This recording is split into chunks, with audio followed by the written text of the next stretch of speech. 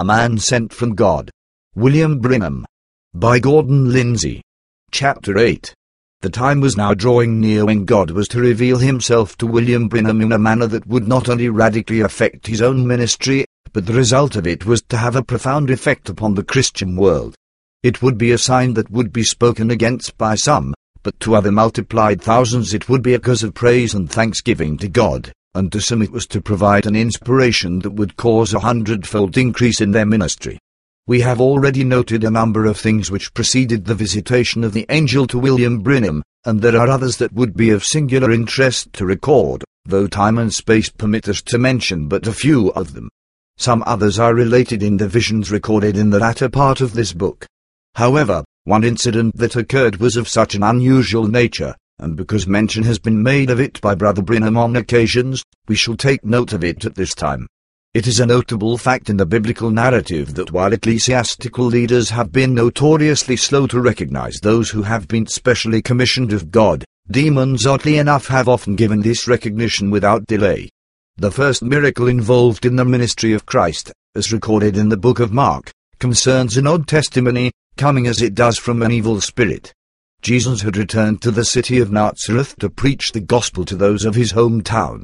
The people of that city, however, far from recognizing the identity of the remarkable person who was in their midst, strongly resented his apparent change of vocation from a carpenter to that of a prophet.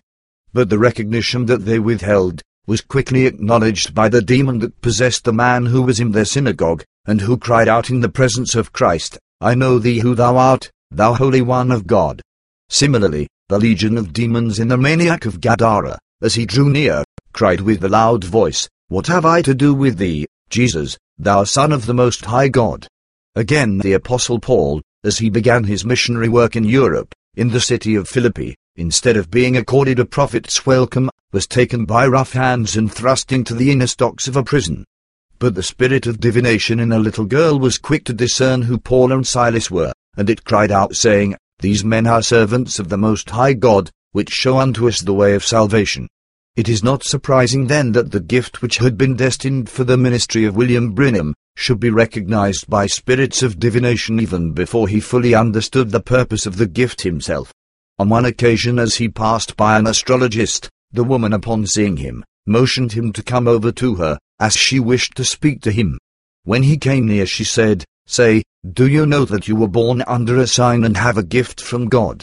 Other experiences of such a nature occurred and disturbed him for a time, but later he understood. As neither Christ nor Paul accepted nor valued the testimony of demons, and rather commanded them to hold their peace, so Brother Branham, of course, does not endorse in any sense the so-called pseudo-sciences of astrology or fortune-telling of any kind, even though on occasions their testimony confirms the gift of God.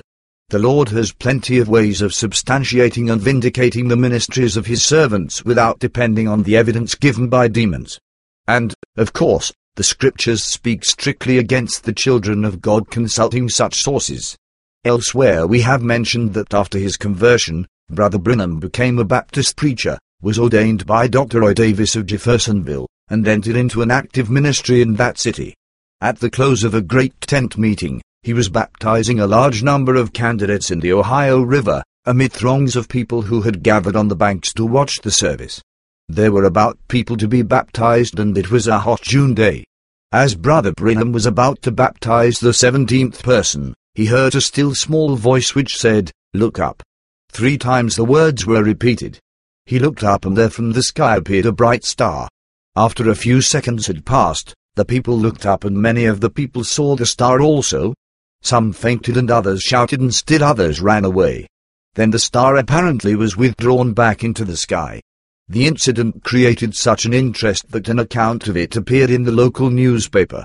At another time Brother Branham was in a large city for 3 nights of services. The first one to be prayed for was a small child, whose feet had been drawn up by polio, causing him to have to walk on his toes. Suddenly it seemed as if a bright light had been turned on him. Wondering at the rudeness of the custodian in turning the spotlight on him, he opened his eyes, and lo, a star of light stood before him. Recalling this incident he says, "I dropped the little boy, or either he jumped from my arms. I did not know what happened, for it seemed that every nerve in my body was paralyzed. As he hit the floor, his feet became normal, and for the first time in his life he walked naturally off the platform. Other remarkable things happened, and many people gave their hearts to Christ that night. Similar events from time to time occurred in the life of William Branham. For a season he had failed to obey the call of God to go forward in this ministry of deliverance. Then there came that dark period of his life which we have recorded, when he lost his wife and child, and sorrow was added upon sorrow. At last, however, he reached the place where he determined that his life would be wholly surrendered to God, and that he would do whatever God wanted him to do. It was then that the most remarkable visitation of his life occurred, when the angel in person visited him and gave him a solemn commission from the Most High. The story of this climaxing experience will be told in the following chapter by Brother Branham himself. Chapter 9. The remarkable angelic visit received by Brother Branham has caused no little wonder among many of the people of God as well as the unsaved. While a few reject the ministry of the supernatural, even as some did in the days of Christ, the overwhelming majority of the people who attend the Branham meetings are fully convinced of the reality of the angelic visitation.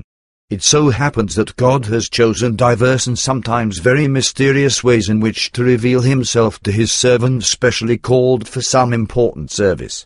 To Moses, deliverer of Israel, he appeared in the burning bush. To the children of Israel he was found in the pillar of fire by night and the cloud by day. Samuel heard him as a voice calling in the night. To Elijah he was the still small voice. To Abraham he appeared in the theophany or in human form, and Paul saw him in his resurrection glory, as also did John, the beloved. Perhaps, however, the most usual supernatural visitation in biblical times was by an angelic visitor. Thus angels appeared to Abraham, to Moses, to Joshua, to Gideon, to David, to the prophets, to Zechariah, to Mary, to the shepherds, to the apostles, and others.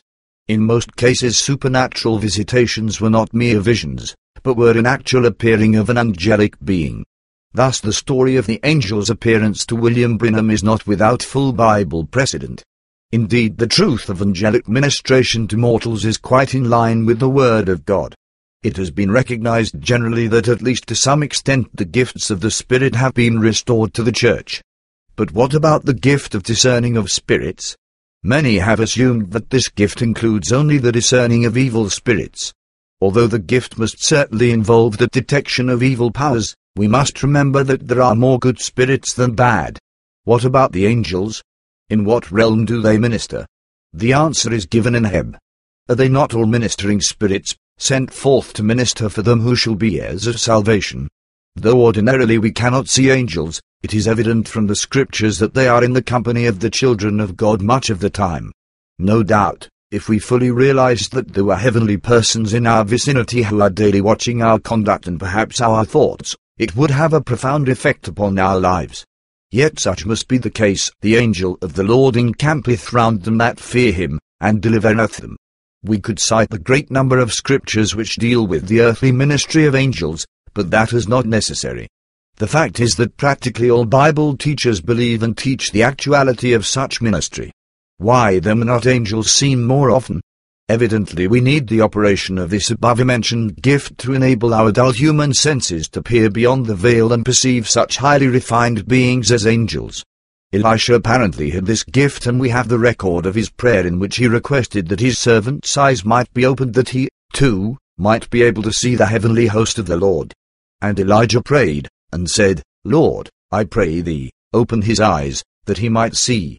And the Lord opened the eyes of the young man, and he saw, and, behold, the mountain was full of horses and chariots of fire round about Elisha. 2 Kings. There are numerous cases on record where people just before their passing from this world have witnessed attending angels. Apparently from the words of Jesus, it is one of the duties of angelic beings to transport the human spirit, when it leaves its crumbling tenement of clay, into paradise. Luke. It appears that when the grosser human senses fail, the senses of the spirit become quickened and are able to witness things that ordinary mortals cannot. The angel conversed with Brother Branham during the first visitation for perhaps half an hour. We are coming into Bible days again, and no doubt there will be more such supernatural revelations as time goes on. Concerning such visitations there is one point that is fundamental. An angel of the Lord will never reveal anything but what agrees strictly with the Scriptures. Indeed, we are enjoined to place the Word of God above the revelations of angels, as Satan has been known to appear as an angel of light. But a false spirit is quickly detected by the spiritually minded. Satan is the father of falsehood, a habitual liar, and he cannot long show himself without telling a lie or making statements that twist, distort, deny, take away or add to the Scriptures. His first conversation with a member of the human race, Eve, involved his telling an outright lie. However, the results of the angelic visitation to William Branham have been a steadily rising tide of revival that has sounded out throughout the world, and the end is not yet. We shall now let Brother Branham tell the story in his own words of how the angel met him, talked to him, and told him things concerning the work that God had called him to do. I must tell you of the angel and the coming of the gift. I shall never forget the time, May, a very beautiful season of the year in Indiana, where I was still working as a game warden. I had come home for lunch, and was just going around the house taking off my gun, when a very dear friend of mine, Prod Wiseman, a brother to my piano player in the church, approached me and asked me to go to Madison with him that afternoon. I told him it was impossible as I had to patrol, and while walking around the house under a maple tree, it seemed that the whole top of the tree let loose. It seemed that something came down through that tree like a great rushing wind. They ran to me. My wife came from the house frightened, and asked me what was wrong. Trying to get hold of myself, I sat down and told her that after all these 20-odd years of being conscious of this strange feeling, the time had come when I had to find out what it was all about. The crisis had come. I told her and my child goodbye, and warned her that if I did not come back in a few days, perhaps I might never return. That afternoon I went away to a secret place to pray and read the Bible. I became deep in prayer. It seemed that my whole soul would tear from me. I cried before God. I laid my face to the ground. I looked up to God and cried, "If you will forgive me for the way that I have done, I'll try to do better. I'm sorry that I've been so neglectful all these years in doing the work you wanted me to do. Will you speak to me some way, God? If you don't help me, I can't go on." Then along in the night, at about the 11th hour, I had quit praying and was sitting up when I noticed a light flickering in the room. Thinking someone was coming with the flashlight, I looked out of the window, but there was no one, and when I looked back, the light was spreading out on the floor, becoming wider. Now I know this seems very strange to you, as it did to me also. As the light was spreading, of course I became excited and started from the chair, but as I looked up, there hung that great star. However, it did not have 5 points like a star, but looked more like a ball of fire or light shining down upon the floor. Just then I heard someone walking across the floor, which startled me again, as I knew of no one who would be coming there besides myself. Now, coming through the light, I saw the feet of a man coming toward me, as naturally as you would walk to me. He appeared to be a man who, in human weight, would weigh about 200 pounds, clothed in a white robe. He had a smooth face, no beard, dark hair down to his shoulders, rather dark complexioned, with a very pleasant countenance, and coming closer, his eyes caught with mine. Seeing how fearful I was, he began to speak. "Fear not. I am sent from the presence of Almighty God to tell you that your peculiar life and your misunderstood ways have been to indicate that God has sent you to take a gift of divine healing to the peoples of the world. If you will be sincere, and can get the people to believe you, nothing shall stand before your prayer, not even cancer." Words cannot express how I felt. He told me many things which I do not have space to record here. He told me how I would be able to detect diseases by vibrations on my hand. He went away, but I have seen him several times since then. He has appeared to me perhaps once or twice within the space of 6 months and has spoken with me. A few times he has appeared visibly in the presence of others. I do not know who he is, or I only know that he is the messenger of God to me. Needless to say, I started praying for the sick people. I do not claim to take the place of a doctor. I know that doctors are able to assist nature, but they are only men. God is almighty. The great things which have taken place during these months are too innumerable to ever be recorded, but God has confirmed the angel's words time after time. Deaf, dumb, blind, All manners of diseases have been healed, and thousands of testimonies are on record to date. I do not have any power of my own to do this. I am a helpless human until I feel His presence. Many people who have attended these meetings know that their diseases and sins have been told them right from the platform. Dear reader, please do not misunderstand my poor, illiterate way of trying to convey all this to you. I say it that you might have a clearer understanding of how to take advantage of God's gift. He told me to be sincere and get the people to believe, and that is what I am trying to do. God always has something or someone to work through, and I am only an instrument used by Him. No mortal can take credit for performing a miracle, and I am just a mortal. I do not know how much longer God will permit me to do this, but by His grace, I intend to serve Him the best that I know how by serving His people as long as He allows me to live. There were some other things that the angel told Brother Branham during this remarkable visitation which have been related from time to time in his preaching. One of those things concerned the two signs that were to be given him. As has already been mentioned, the first sign, not for healing, was to be a gift in his left band. By the power of God, with this gift he would discern or detect the diseases that the people had. This supernatural sign would result in the building up of the faith of the entire congregation. Then there was to be given a second sign, so that if they did not believe the first, they would believe the second. This reminds us of the story of Moses, who also was given two signs, so that if the people did not believe the first, they would believe the second. Now this second sign, according to the angel, would be a gift that would allow Brother Branham to discern the thoughts and deeds in the past life of the individual. Sometimes the revelation would come of some incident in the person's life that only the individual himself knew about, and the revealing of which would greatly strengthen the person's faith. We might add that any sin that is under the blood is never revealed, but in case the thing was covered over and unconfessed, it would be brought to light through this gift, thus usually bringing the person to an immediate repentance. We have watched the operation of these two signs, and may say with great assurance that the manifestation of these gifts are as perfect as any ever exercised by a human being. The first sign was given immediately after the visitation. The second sign has been manifest in the ministry of Brother Branham only comparatively recently. In connection with this sign, the angel made this significant statement that the thoughts of men speak louder in heaven than do their words on earth. How solemn an admonition this is, and how urgent it is that all of us be absolutely sincere before God, and live a sober, honest life in the fear of God. Still another thing that the angel said was that Jesus was coming very soon, and that this commission was one of the signs of the nearness of His coming. That if Brother Branham would be faithful to this call, the results of it would reach out to the whole world and would shake the nations. Finally, the angel indicated that by these signs God was calling all His people together into the unity of the Spirit, that they should be with one heart and of one accord.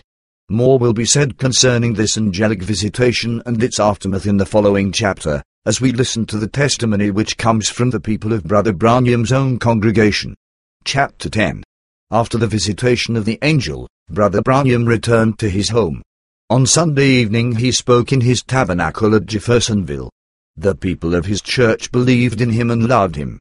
It is to them we go at this time for the continuation of our story of the course of events which were now unfolding rapidly and would soon plummet Brother Branham onto the stage of a nationwide ministry.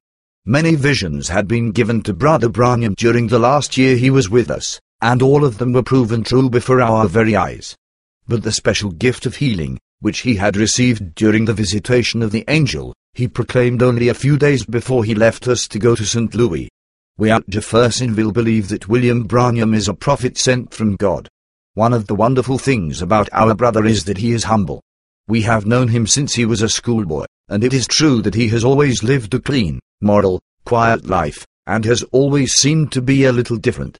Many here have watched these scenes in which God has been unfolding His mysteries, some of which have been more or less hidden since apostolic days. After his conversion, when he began preaching here, we erected a large tent for him and people came from far and near. At his very first campaign some 3,000 people attended to hear the story he proclaimed of Jesus of Nazareth. We realized then that God gave him some special phenomenon, but we did not know just what it would be.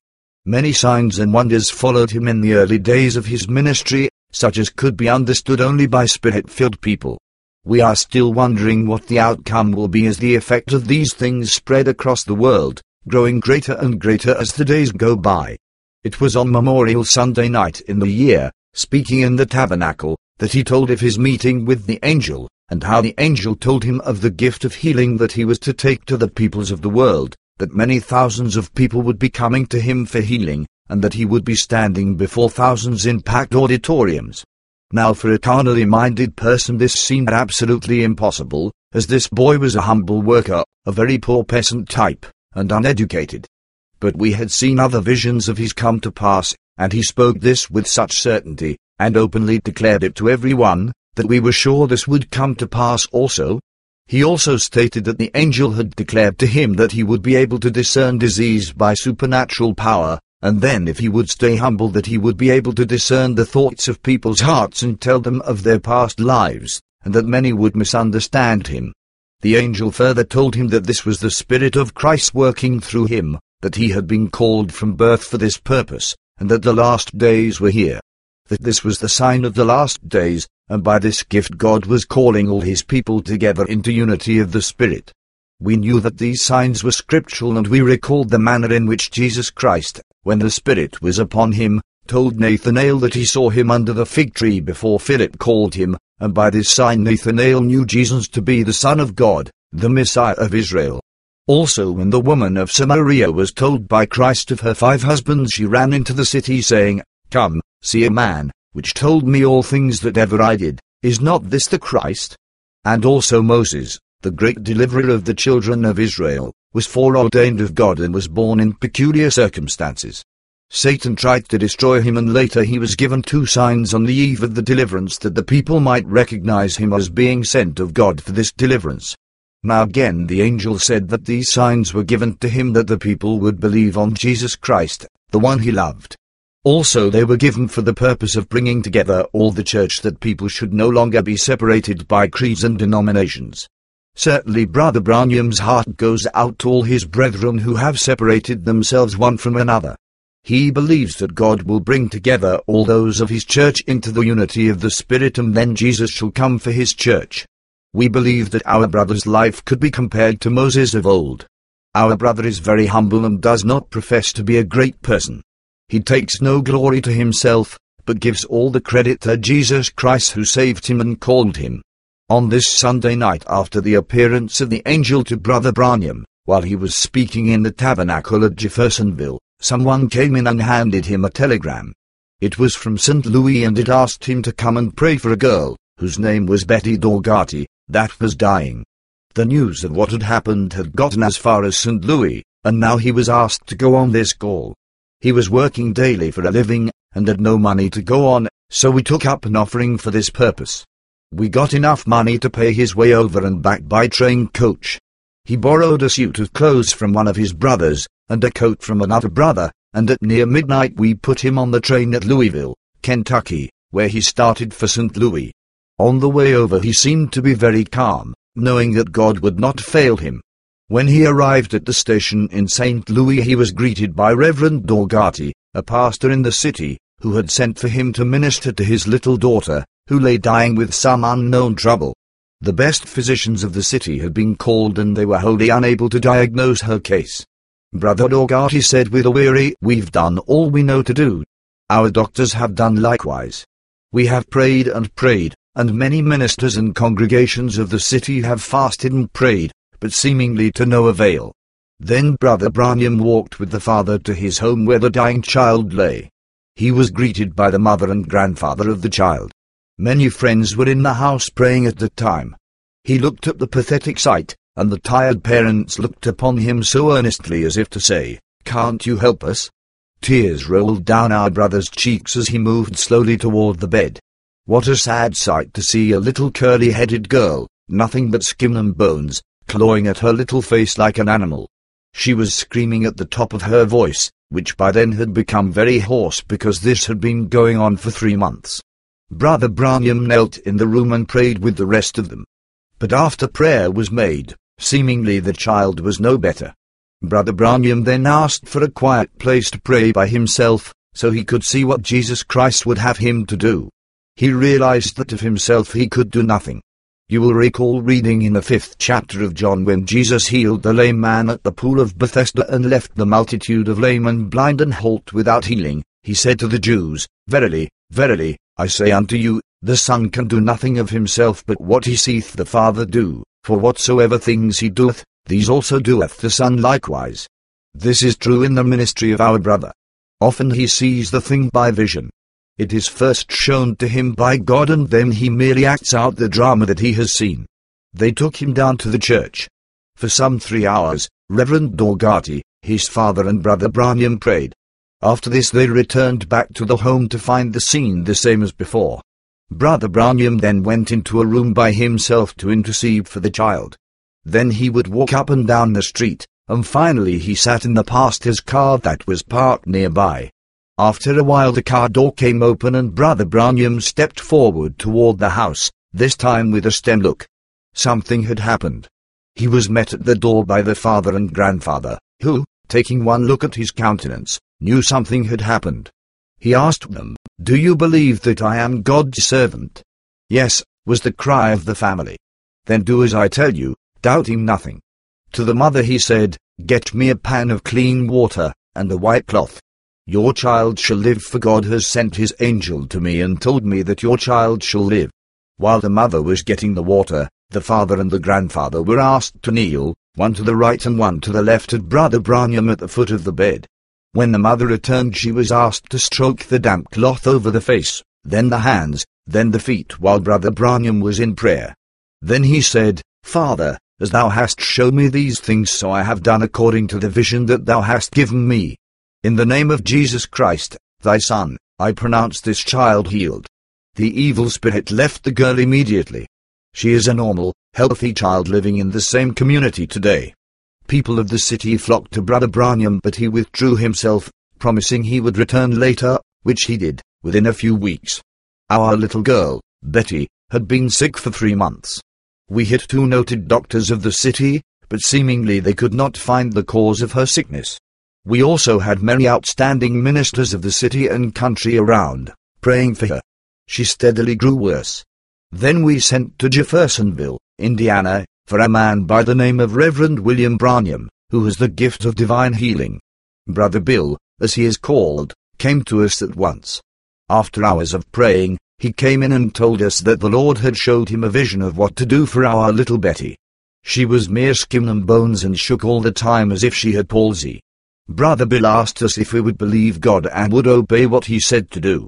After he had prayed and called over her the name of Jesus, our little girl was immediately healed. That has been about months ago. Our little Betty is now in perfect health and is as fat as she can be. I will be glad to write to anyone in question of her healing, or any of the healings that took place during the revival which Brother Branham held there in St. Louis in. Chapter 11. On the day of June, Brother Branham, his family, and 2 sisters from his church left Jeffersonville for St. Louis, where he was to begin his first healing campaign. It was a beautiful morning and they sang gospel songs as they journeyed on their way. At 4 o'clock they reached the city of St. Louis, where the party had prearranged to meet Reverend Dorgati at the end of the large MacArthur Bridge which spans the Mississippi River. His car was there, posted with signs of the coming revival. Brother Dorgati met them and took them to his home. The party was greeted by the family, including little Betty, who had been healed a few days before.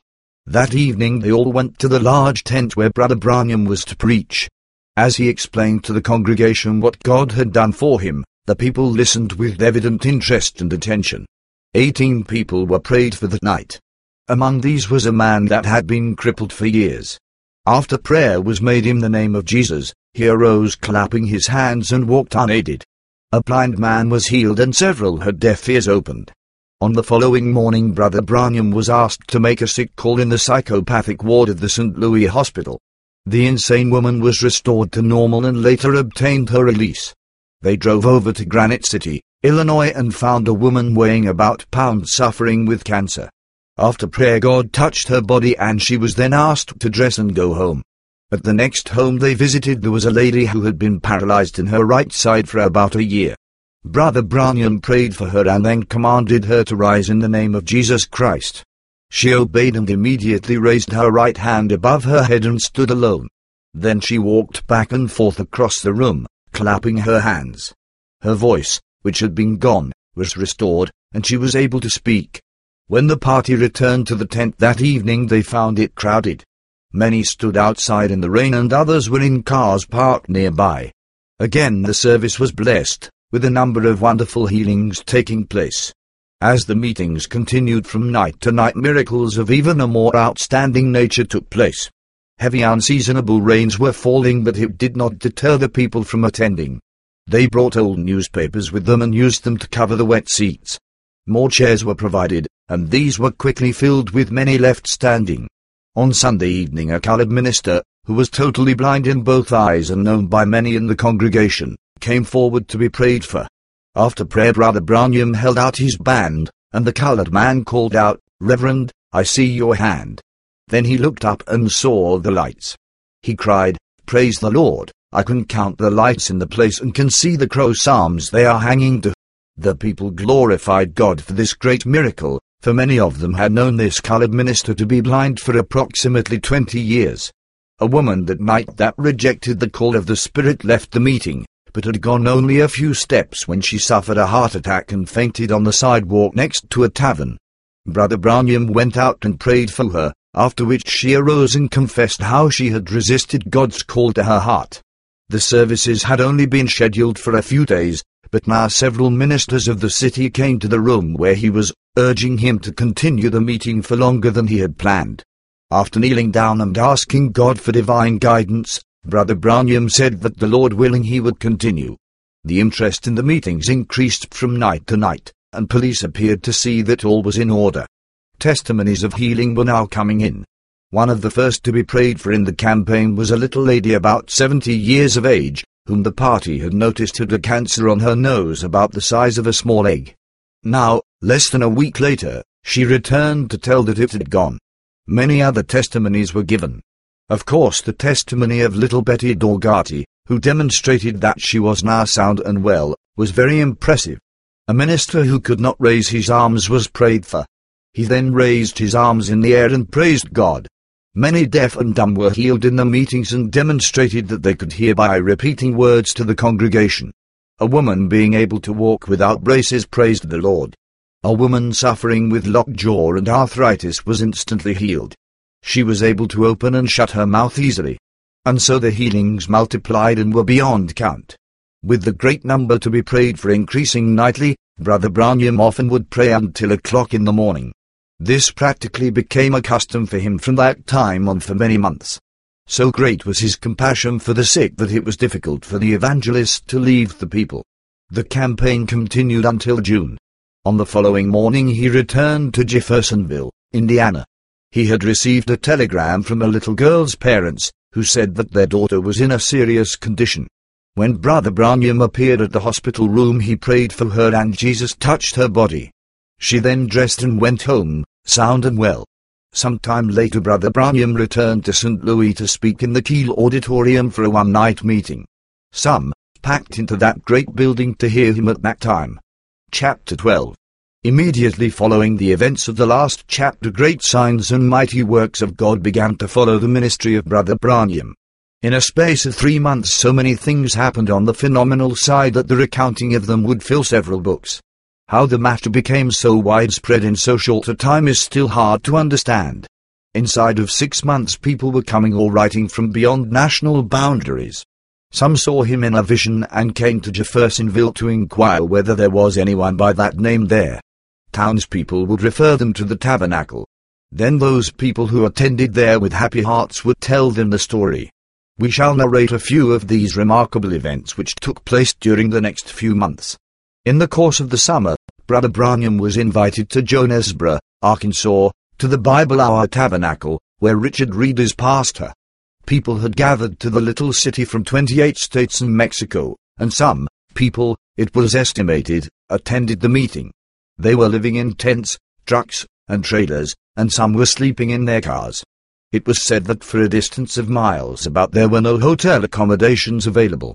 On the last night of the services, just as the evangelist came to the platform, with thousands packed in and around the tabernacle, an ambulance driver standing to the right yelled and motioned to attract his attention. He said, "Brother Branham, my patient has died. Can't you come to her?" Someone said, "There are approximately people standing between him and the reserved ambulance row. He cannot go."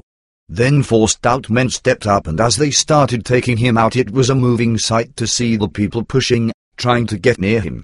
The evangelist was taken to the ambulance row, and inside one of the ambulances he saw kneeling on the floor an old man, his overalls patched in many places. In his hands he clutched an old torn hat sewed with twine cord, and he said, "Brother Branham, Mother is gone." The man of God walked close to the still form and took her by the hand. Her eyes were set and she lay still and breathless. Brother Branham, as he read the diagnosis, looked back at the husband and said, "She has cancer." The man replied, "That is true."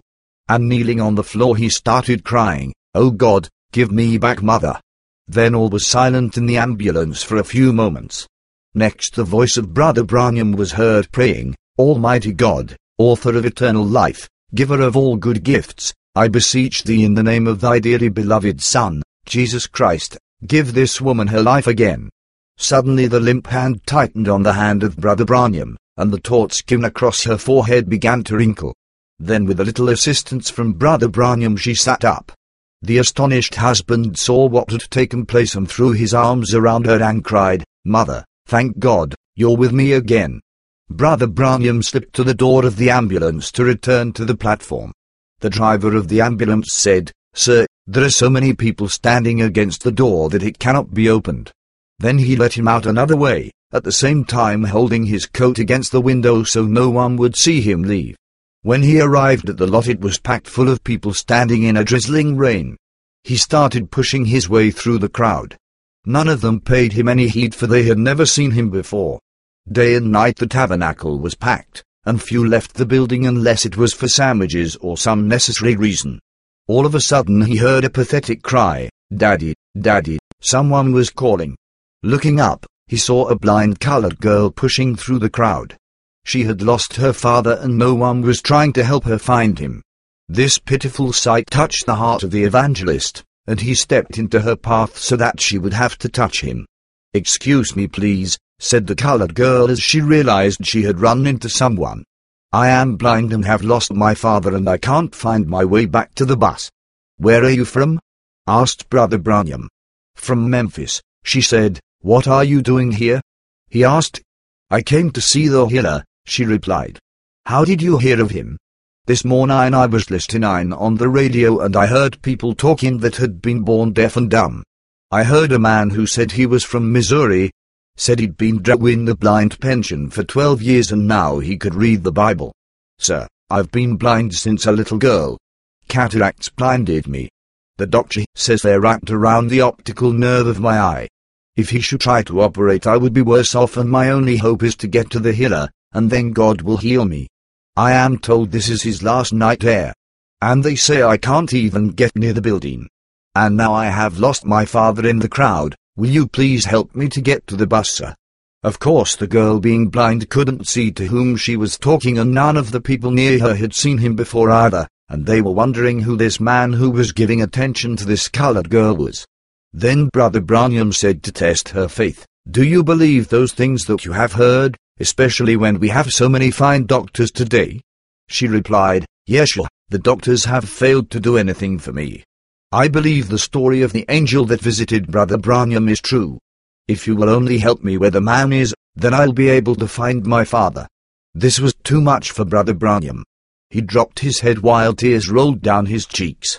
Then, raising his head, he said, "Lady, perhaps I'm the one you're looking for." Then she grabbed him by the lapels of his coat. "Is you the healer?" she cried. With tears rolling down her cheeks, she begged, "Don't pass me, sir. Have mercy upon me, a blind woman." One would be reminded of blind Fanny Crosby, who wrote, "Pass me not, O gentle Saviour, hear my humble cry. While on others thou art calling, do not pass me by." Of course she had heard of other blind being healed, and had come believing that she too would receive her sight if she could get to Brother Branham. But said the evangelist, "I am not the healer, I am Brother Branham. Jesus Christ is your healer." Then after he asked the blind girl to bow her head, he began to pray, "Lord, Some years ago, an old rugged cross was dragging the streets of Jerusalem, dragging the bloody footprints of the bearer. On the road to Calvary, his frail body fell under the load of the cross. Then along came Simon of Cyrene, and helped him bear it. Now, Lord, one of Simon's children stands here staggering in the darkness. I'm sure you understand. At that moment the girl screamed. I was once blind. Now I can see. The men who were coming for Brother Branham were drawing near. All the people under the floodlights then recognized this young man as Brother Branham.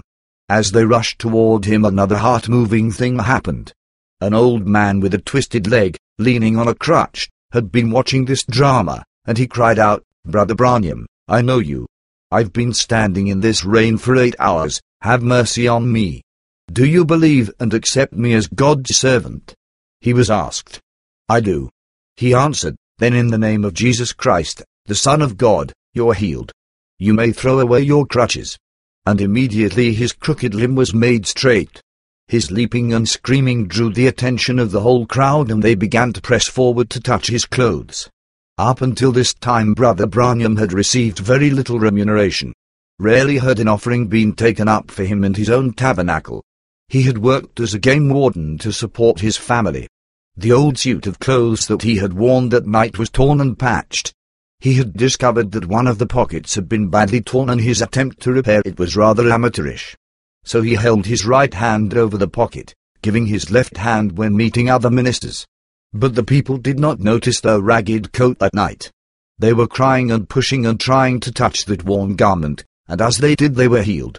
It reminded one of the days of Jesus, when faith was high and everyone who touched the hem of the garment of the Savior was made whole.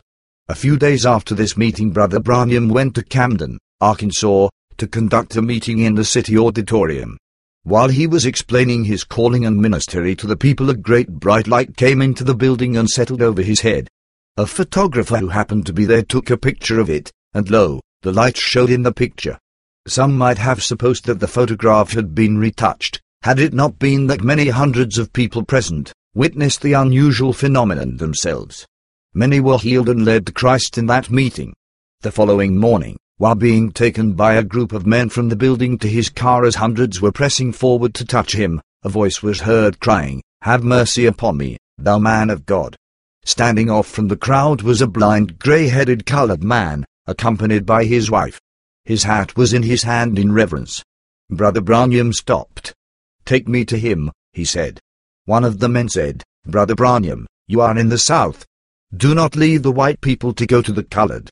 Brother Branham replied that the Spirit of God was speaking to him to go to the man. As he drew near where the colored man was, the men drew a ring of arms around him so he could get through. The wife was saying, "The parson is coming toward you. Be quiet." The colored man raised two feeble shaking arms, felt of Brother Branham's face and said, "Is dies you, Parson Branham? I never heard of you before in all my life until last night. I had a good old mammy that's been gone many years. She had heartfelt religion too. Her never told me a lie in her life, Parson. Now I single quote she been blind many years, and last night it seemed she stood near my bed, Parson, and said, 'Honey Chili, you go to Camden, Arkansas. There you'll find the Lord's servant. His name is Branham, and you shall receive your sight.' Parson, I immediately rose and put on my clothes, caught the bus, and wife and I have come over 100 miles. Brother Branham listened to the story, raised his eyes now filled with tears, and said, 'Father, I thank you for being merciful to the blind.' Then he touched his hands to the colored man's eyes, saying, 'Open your eyes, Jesus Christ has healed you.' And lo, the colored man could see. Many other things happened of the same nature. On occasions the Spirit of God would speak to him about some sick person who had been on a bed of affliction for years. When this happened, invariably when he went to them they would be delivered. Many of these persons appear in his meetings from place to place, testifying now that they are well and strong. On one occasion while in Santa Rosa, California, a man came into the building, and seeking out Brother Branham asked him to spell his name. When he had done this, the man held a piece of yellow paper in his hand and said, "That's it, Mother." He said that he had come from a Pentecostal church, and he claimed that years ago, while he and his wife were praying, the Holy Ghost spoke through him saying, "My servant, William Branham will come up this west coast bearing a gift of divine healing in the latter times. They believed that it was a prophecy that had been given. And when they had heard Brother Branham's name, they dug out that old prophecy, and there it was written. Thus is concluded the account as supplied from information given by those of Brother Branham's congregation at Jeffersonville. We might also add that during those early months 2 young men by the names of O.L. Jaggers and Gail Jackson attended a number of the services. Recently at a special conference in Dallas, those 2 young men asked Brother Branham if he remembered them. He did, but was greatly surprised that these brethren, who since have been blessed with amazing success, and whose ministries have reached tens of thousands for Christ, and have been attended with mighty signs and wonders, were the same young men who had come to his meetings in his early campaigns. The following by Reverend Jack Moore, co-editor of The Voice of Healing, is an illuminating account of sketches and highlights in Brother Branham's meetings during the next few months in the course of the narrative. Chapter 13. God works in mysterious ways his wonders to perform. He plants his feet upon the sea and rides upon the storm. From this lovely land of Louisiana, where once stood forest after forest of tall, stately pines unsurpassed anywhere in the world, perhaps an early pioneer Pentecostal evangelist wrote a little book entitled The Coming of Jesus and the White Throne Judgment. In this book he tells how the rhythmic pulsation of these swaying evergreens sounded like silvery strains of chanted psalms to the listening ear. And only those who have been privileged to hear this kind of music will fully understand how that to him they seem to sing, "He's coming soon. He's coming soon." Now this old soldier, with many others of yesterday, has laid down his armor. May God rest their gallant souls. The trees, too, are mostly all gone. Their voices are all but silent. But the message of their song lives on. His coming is nearer than when we first believed. Another wind is blowing through the land. There's a wind that blows full of grace and power, as in creation's most wondrous hour, when God gently breathed on a form of sod and the first man lived by the breath of God. The wind is a symbol of the Holy Spirit. On Pentecost it came as a rushing mighty wind. These men lived again by the breath of God. Just so, many today are being awakened from the sleep of death by this Holy Spirit refreshing. "What is man that thou art mindful of him?" said the psalmist. For a season, because of sin, man was reduced to a stinted state of spiritual poverty, beyond all hope of redemption, until Jesus came. And now he is the hope of his people and the strength of Israel. In his full restoration, man will be higher than angels and archangels. Even so now, through the Holy Ghost, some are being used in such a special way as to cause the inebriated cities of our flourishing America to become God-conscious. And that leads us to center our remarks upon a man greatly beloved and wonderfully used of God, William Branham. Words can but fail us as we look back, now almost 3 years ago, to the time of our first meeting with our dear brother. Though we had dreamed of someday seeing something like this, it seemed that we were still napping and were not aware of the rousing biblical melodrama that was taking place in the state just north of us until some of our brethren attended the Branham meetings in Arkansas and brought back the incredible reports of what they saw. This sounded good, but the half had not been told us. We were destined to encounter some of the most precious experiences of our lives. In the providence of God, the evangelist was sent to bless us with a brief sample of his touching ministry. The air was laden with fascinating stories about this unusual little man and his gift. How could we conceive of them all? One spoke enthusiastically of the vibrations on his hand by which he could tell any person whether or not they had a germ disease and what it was. Another told of the inspiring sermons he was able to preach, and yet he declared he was not a preacher. Some even claimed to have seen cancers which had passed from diseased bodies a given number of hours after prayer, and still others painted glowing pictures of deaf and dumb children speaking in a microphone, cripples shouting and dancing, endless prayer lines subsiding only after the weary evangelist had slumped in exhaustion and been carried away from the clamoring crowds. Vast audiences keeping heads bowed in reverence for hours while no sounds penetrated the atmosphere except the stifled wails of the sufferers, the tender, earnest voice of the praying evangelist, soft strains of "Only Believe" and the frequent outbursts of praise as a healing took place. One lady who followed his meetings for hundreds of miles, in making a tearful attempt to describe the humility, compassion, and meekness of this phenomenal character, declared that when she looked at him she could not see a human at all, but Jesus. Everyone agreed that you could never be the same after seeing him. Yet for all this we were totally unprepared for what actually happened to us. Did it not all seem too fantastic to be true? But it was true, and more, as we were so soon to learn.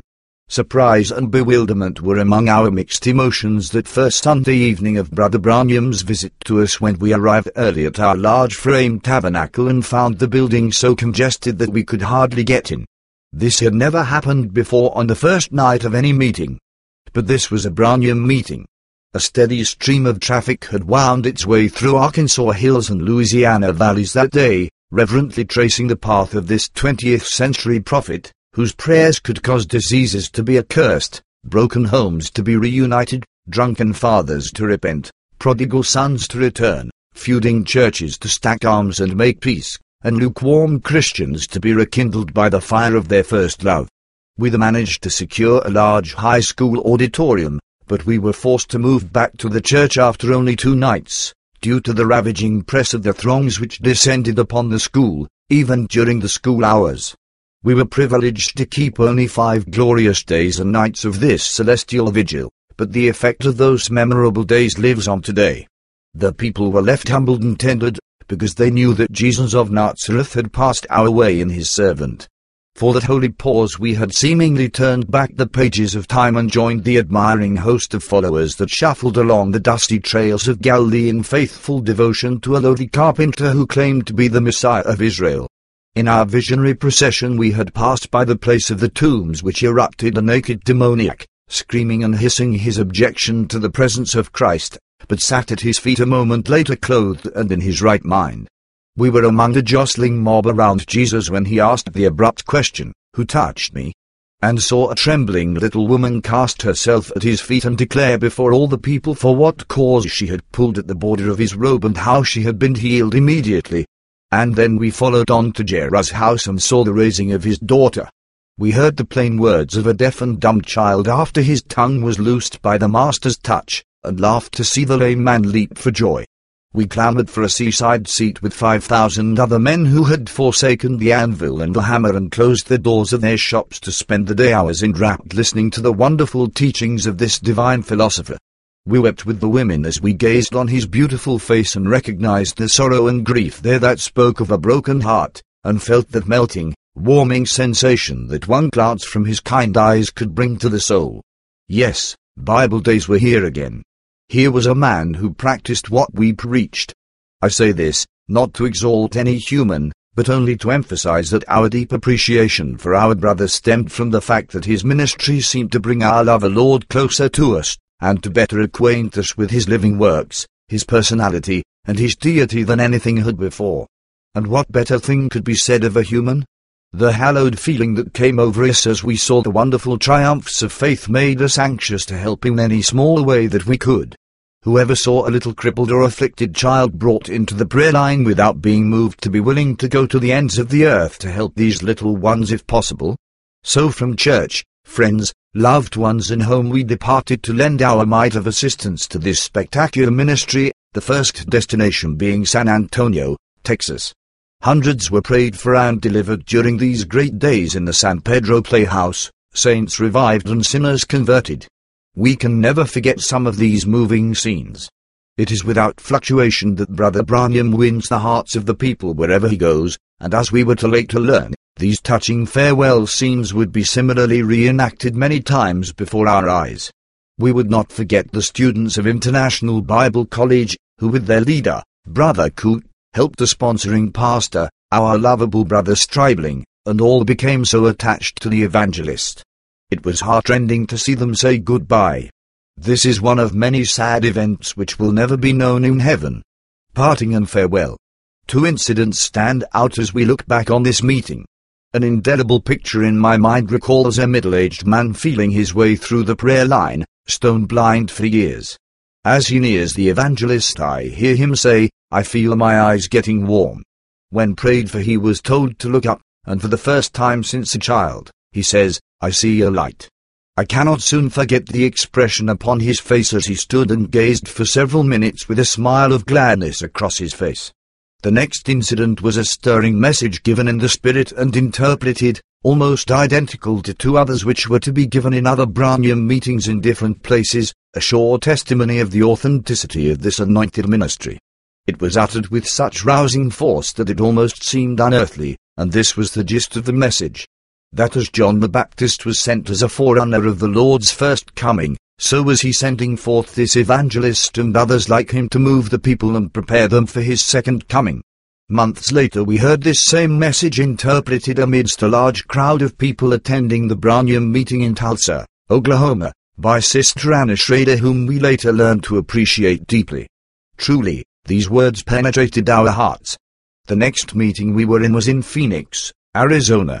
Here we met for the first time our friend and brother, who was later to become a member of the Evangelists' Party, Brother John Sharrett, a lovely brother and prominent businessman. The Phoenix meeting was well attended and many signs and wonders were done in the name of Jesus. On our return from the coast we stopped again in Phoenix with our Spanish brethren, where our prayer line seemed endless. My! How those minds which had been trained to Catholicism responded to our brother's ministry. He prayed for them without rest for about 8 hours. From the capital city of Arizona, we moved west to Los Angeles and Long Beach. The services began in Monterey Park in a beautiful church which was crowded from the beginning. From here we moved to Municipal Auditorium in Long Beach. The service had been announced for p.m. but in the late afternoon, in the midst of a service of another group, the sick, crippled, insane, some in straitjackets, began to pour in. The old-fashioned revival hour speaker sensed this and was glad. It appeared to the writer that it was someone else's faith that was being challenged and not his. Many were delivered and saved. A brief stay in Oakland was followed by a gracious meeting in the capital city of the great state of California, Sacramento, and here a new chapter in this story should begin, for while the rest of the party was motored from Oakland to Sacramento, I boarded a plane for Ashland, Oregon, to see our good friend of many years standing, Gordon Lindsay, and tell him about what God was doing. He was in current revival in his church in Ashland. But what could you guess?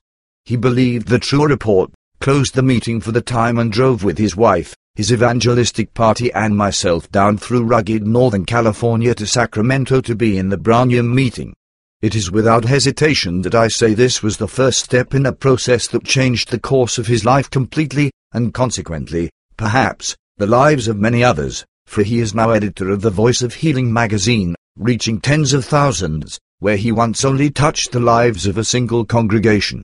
The beautiful little city of Santa Rosa was our next stop, where we were treated with angelic care. God bless those sweet and humble saints whose names are in the book of life. An account of the meeting at Fresno could fill the number of pages. How could we ever forget the scene of the great throng of people who sat through one entire day waiting for the arrival of Brother Branham? We were to be there only one night and the service had been announced several days ahead. When the day finally came, the people began to move into the church for the night service. The building filled up before noon, and by service time that night 2 tents had been stretched and people were everywhere. It reminded one of reading the book of Mark or Luke where the people trot one another, so great was the press. Finally, the sick were ministered to, and we at Ancona were at home with some lovely friends who had prepared supper for us. Only we were a bit late. From Fresno we journeyed eastward back to Phoenix and the Indian Reservation. The Indian Reservation. The mention of those words brings back memories of dramatic scenes and incidents enacted by these superstitious, tribal natives that would fill a book. I wish all my readers could have stood with me before this clamorous congregation that night and watched the general transformation of a motley sea of brown, leathery faces from an expression of dubious curiosity and bewilderment to that of exhilarated admiration. Bless their hearts. After all, they are the original Americans, but I fear they have been sadly neglected and pushed aside, and now most of them are steeped in poverty and disease and heathendom. The royal hospitality of the lovely little missionary here is unforgettable.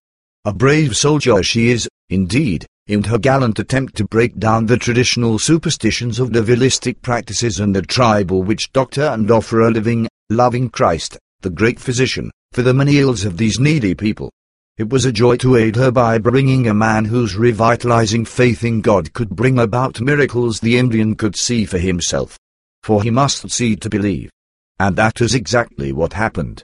The church was packed out and many stood outside, so the evangelist preached through an interpreter from the steps of the church to a not-so-sure audience. But soon the prayer line was formed and the power of the Lord was present to heal. Here we and they were privileged to see a real display of faith. Miracle after miracle took place right before our eyes. The demonstration of just a few of these miracles was all the Indians needed to convince them. Presently, we noticed a bit of confusion as numbers of them began to get up and leave abruptly. Then saw the explanation of this a little later when they began to file back in, bringing others with them. Seeing had meant believing to the red man, and he had left a scene of the marvelous to go and bring in his sick and invalid loved ones who had been left in the huts. I would mention an elderly woman who was hobbling through the prayer line on homemade crutches of broomsticks. When she came in contact with the evangelist, she never waited for our brother to pray for her, but just handed him her crutches, straightened up and walked away. Such simple, childlike faith. After a few weeks at home, our next get-together was in Saskatoon, Saskatchewan, where we enjoyed the fellowship of our Canadian brethren of like precious faith. By way of Prince Albert, where we stopped for one service, we journeyed to Edmonton, Alberta, that great city in the south end of the Yukon Highway.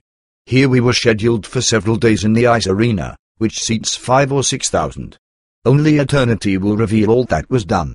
Next we went to Calgary by way of Jasper Banff National Park, where we saw some of the most awesome scenery, unequaled anywhere on the continent as far as we know. The Calgary meeting was greatly blessed of the Lord. Here we found everything in order for a great meeting.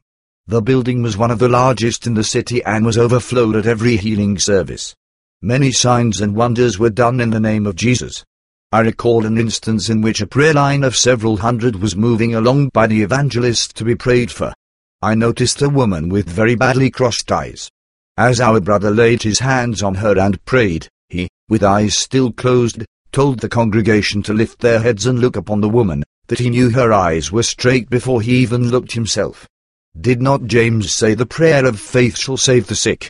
Not prayer alone. January have found us leaving our frozen homelands for a southward pilgrimage to the winter paradise of Miami, Florida. However, our motive was not a winter vacation, as was that of the convulsive mobs who soaked their money in the horse races, dog races, beach extravagance and general sinful revelry, but to minister to the needy who populate, yes, even as beautiful an Eden of nature as this. They came by the droves, forming a truly varied audience, representing almost every state in the Union, and some foreign lands, and bringing some of the most pitiable examples of human suffering we had seen. Not all, of course, but many of them went away whole. Here it was our privilege to meet Davak, the young Christian Armenian, who had been called and anointed in his native country with a similar experience to that of Brother Branham. Heaven smiled on us one night during this campaign when we were privileged to meet Reverend F. Bosworth, a veteran of the healing ministry in earlier days, of whom we had heard and read for many years. It was love at first sight for Brother Bosworth and Brother Branham, as well as the rest of us, and it was our later pleasure to have him work with us in the evangelistic party. A panorama of beautiful scenes unfold as I review this memorable period in my mind. Not only the beauties of nature which we enjoyed in this picturesque country, but the enchanted hours we spent in traveling up the coast and across the Miami Trail, in the company of our lovable Brother Branham, my wife and daughter, Anna Jean and her beloved friend, Joanita. A foretaste of heaven. We feasted on the word as our brother expounded its goodness to us. The sisters wept as he paralleled the mysteries and struggles of earth life with the glories of heaven, then he wept as they sang their beautiful songs of Jesus and heaven. Here was a man who lived on earth and in heaven too. He had treasures on the other side that often called his thoughts away from his meager terrestrial surroundings to the perfected celestial realms, and it seemed that his words were able to transport those in his company to the heavenlies with him. Heaven was never nearer than when they sang through tears. There waits for me a glad tomorrow, where gates of pearl swing open wide, and when I've passed this vale of sorrow, I'll dwell upon the other side. Someday, beyond the reach of mortal ken, someday, God only knows just where and when, the wheels of mortal life shall all stand still, and I shall go to dwell on Zion's hill. Someday my labors will be ended, and all my wanderings will be o'er. and all earth's broken ties be mended, and I shall sigh and weep no more. Nor could we feel more passionately the love of God than when, accompanied by the rhythmic beat of the great Atlantic surges, we heard in melody. Could we with ink the ocean fill, and with the skies of parchment made? Were every stalk on earth a quill, and every man a scribe by trade, to write the love of God above, would drain the ocean dry, nor could the scroll contain the whole, though stretched from sky to sky. O, love of God! How rich and pure, how measureless and strong! It shall forevermore endure, the saints' and angels' song. How could we know that so very soon our brother would be called from us to pass through the dark shadows of the valley of death, no longer able to bear the load that had exhausted his physical capacities, and that even the memory of these days would comfort him during long months of struggle with strained nerves and mental depression? That late evening, when we gazed out across the broad expanse of salty white breakers toward the last rays of a glowing setting sun, and the evening breeze carried the sweet harmony of the girls' voices in words like this: looking toward the sunset, life seems to fade away, shadows of night behind me, waiting to end the day. Somewhere beyond the lingering blue, hope finds a way to keep shining through. Faith looks beyond the sunset, where dawns eternal day.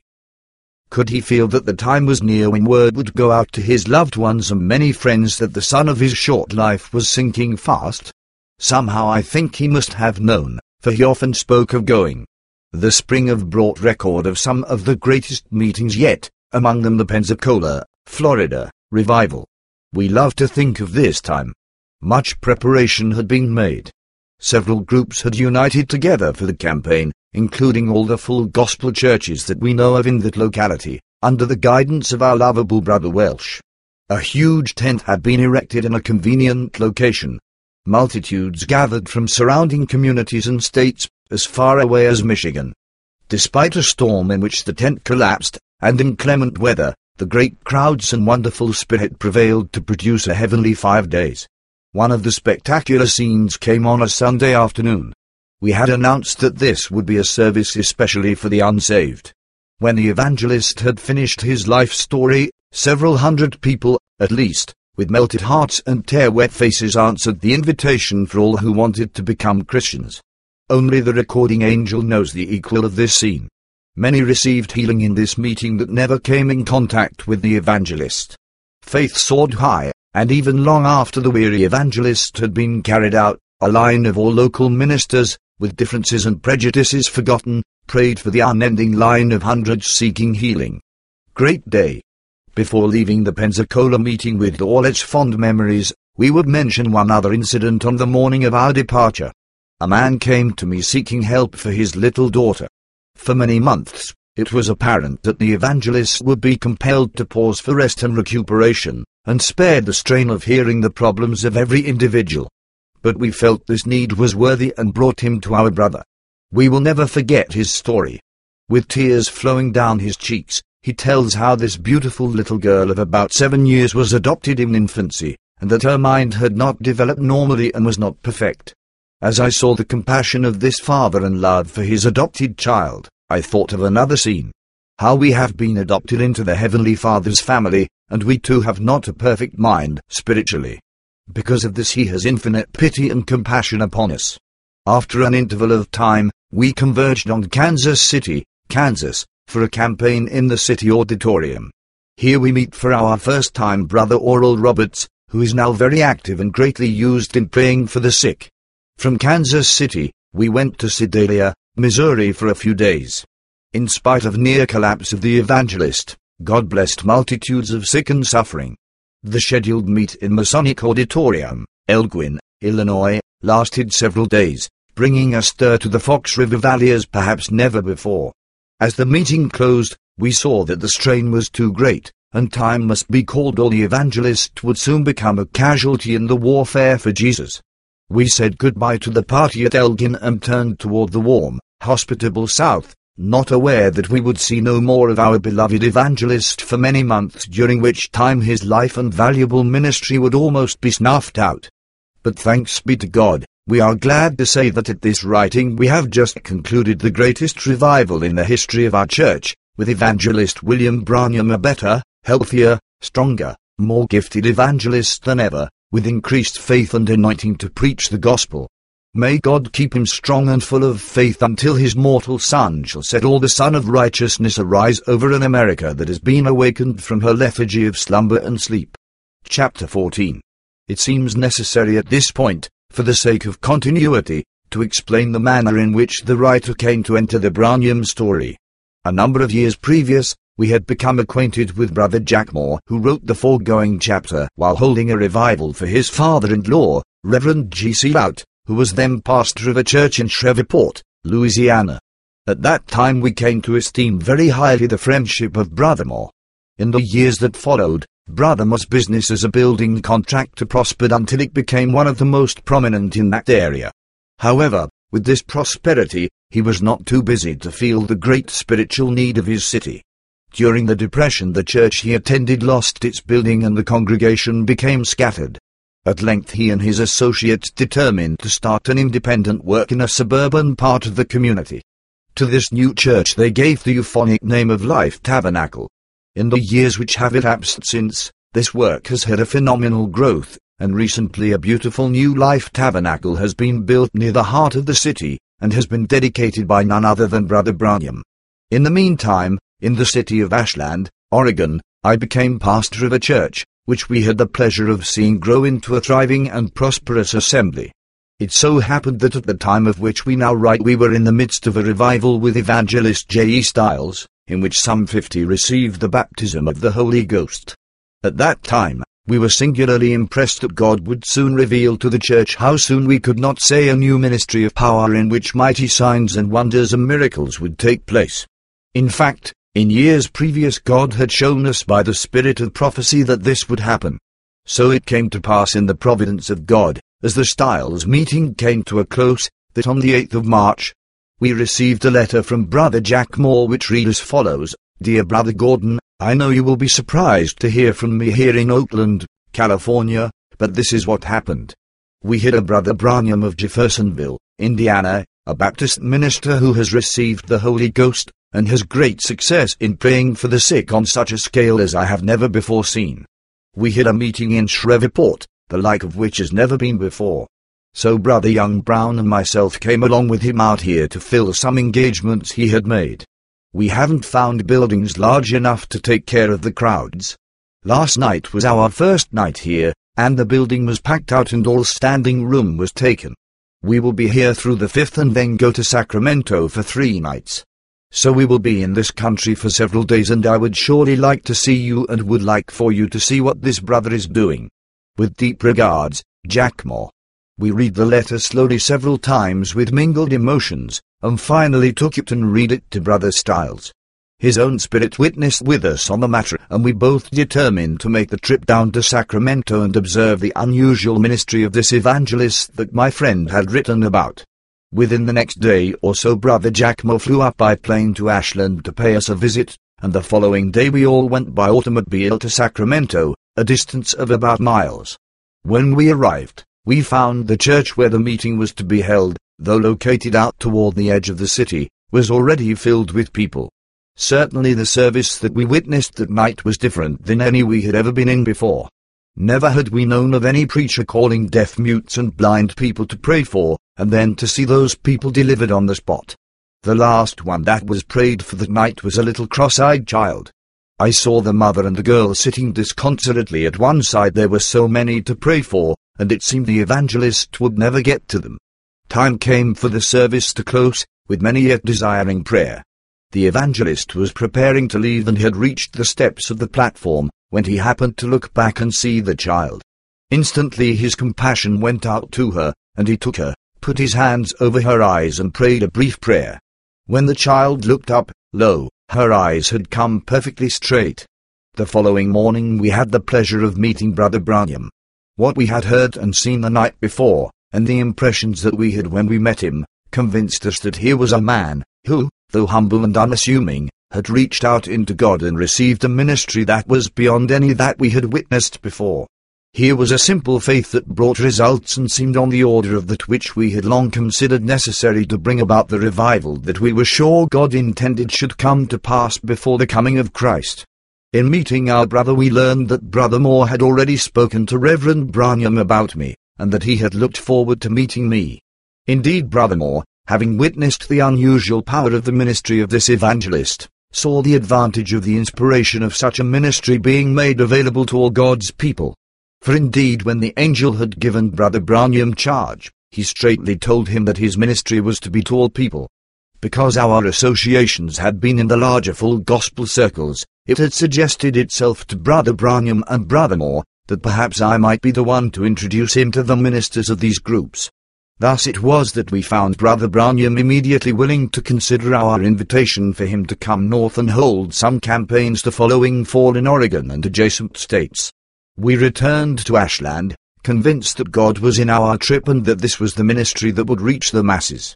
We began to look forward to the possibility of arranging several brief campaigns for Brother Branham in the region of the Northwest. It was our desire, however, to get into a few additional meetings with Brother Branham before the Northwest campaigns. Our church gave us permission to visit a forthcoming campaign at Tulsa, Oklahoma. The assent of the congregation was unanimous, but all were very solemn that morning, as if they had a presentiment that we might not be their pastor much longer. In June, we left for Shreveport, Louisiana. Brother Moore was ready when we arrived, and with several others we drove north to Tulsa. That evening we again had opportunity to observe the ministry of this man. The large church auditorium was packed to the doors, and many wonderful things took place that night. There were so many to be prayed for that the service ran until 2 o'clock in the morning. Thus it had been for the past year. What a shame, we thought, that with millions of sick people, so few were really exercising mastery over demons and disease, and that this little brother had to pray for the sick until he was physically exhausted. Up till this time, few Union full gospel campaigns had been undertaken. Doctrinal differences and other reasons had caused one group to be suspicious of the other. If all were to get the benefit of these great services, we saw it would be necessary for the campaigns to be organized on the inter-evangelical basis, where all the concerned would agree not to precipitate debate on controversial subjects, but would join together in a united effort to bring this message of deliverance to all the people. Could this be effected? We thought it could. Brother Branham was enthusiastic about the idea, for indeed the uniting of believers had been the burden of his heart from the time that the angel had visited him.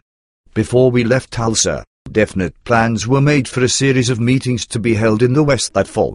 2 months later, while on a trip to the General Council at Grand Rapids, Michigan, we stopped over at Calgary, Canada, where Brother Branham was holding a 7-day meeting.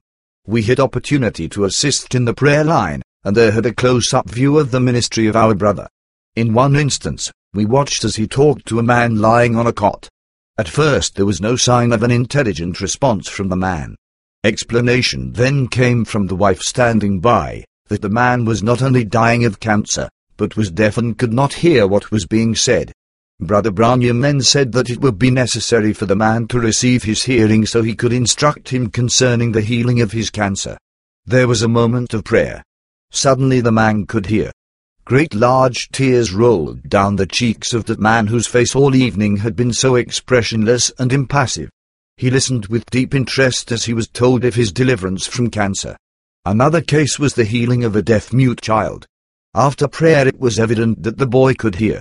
The startled expression on his face as he heard the sound made it clear to everyone that the deaf spirit had been cast out. The next night I saw the mother again, and happily she told us that already her boy had learned several words. Elsewhere in this volume is a newspaper account of the Calgary meeting.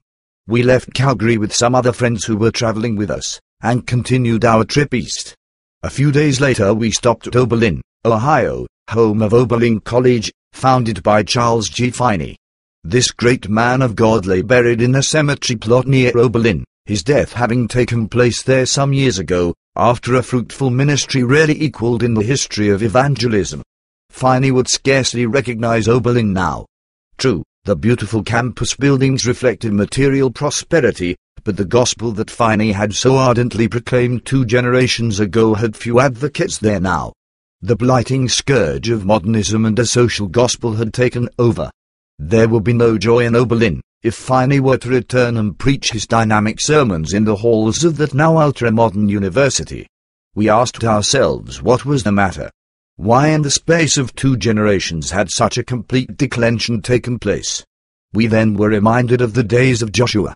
Israel served God during Joshua's lifetime and also during the lifetime of those who outlived Joshua, and who had seen all the great works of the Lord that he did for Israel. And there arose another generation after them which knew not the Lord, nor yet the works that he had done for Israel.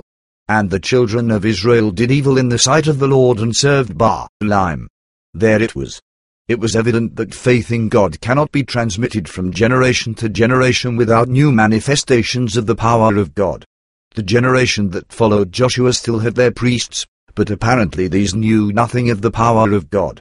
The main result of their powerless ministry was that every man did that which was right in his own eyes.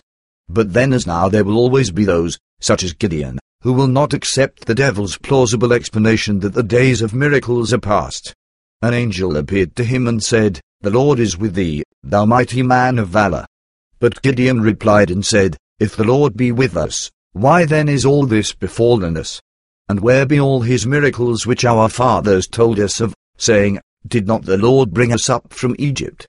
But now the Lord has forsaken us, and delivered us into the hands of the Midianites." Gideon was not like the religionist of our day, who is perfectly satisfied with the non-miraculous gospel, and cleverly explains the absence of miracles in his ministry by saying that the days of miracles are past, and that it is now the will of God for Christians to be oppressed by sickness. Gideon refused to fool himself. He faced the facts. If God be with us, where were the miracles? He wanted to know. Notice that the angel did not say, "Gideon, you are excited?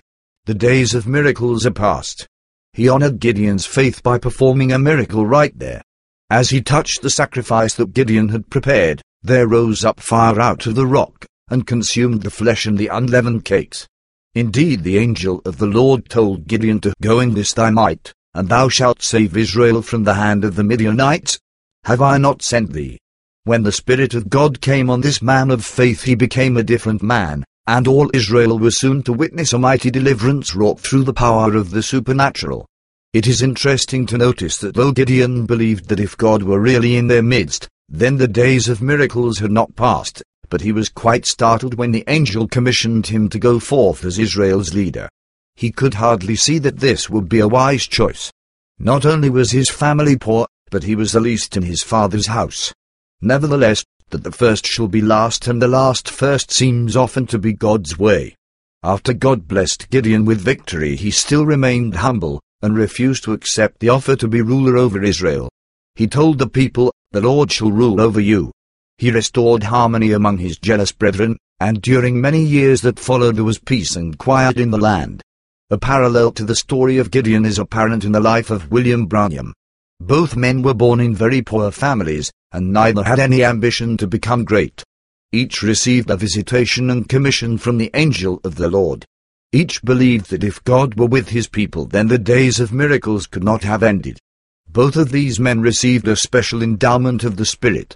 Both disdained becoming a ruler over God's heritage, and both labored to bring harmony among God's people. With a very small army, God gave Gideon victory over a host of the enemy. With no backing of human organization and having few natural qualifications, William Branham obeyed the call to minister the gift that God gave him, and multitudes flocked to hear him, many being delivered from the enemy's afflictions. Gideon suffered from the opposition of jealous brethren and the carnally minded. Such has also been the case with William Branham. Each of these men responded to those who spoke against them with forbearance and patience, and God vindicated both in his own time. A parallel in conditions existing in Gideon's day and our day is also apparent. A generation ago the full gospel movement sprang into existence, attended by many signs and wonders. But now a new generation has arisen, and many of the young people, though they have heard of the works done in a previous day, have never themselves witnessed a miracle. In many churches the tendency has been to seek substitutes for the power of God and to gravitate to a purely human level of worship. On our return to Oregon, it was impressed upon us with great force that the manifestation of the power of God was the only answer to the question, how can we reach this generation with the message of the gospel in the brief time that remains before the coming of Christ?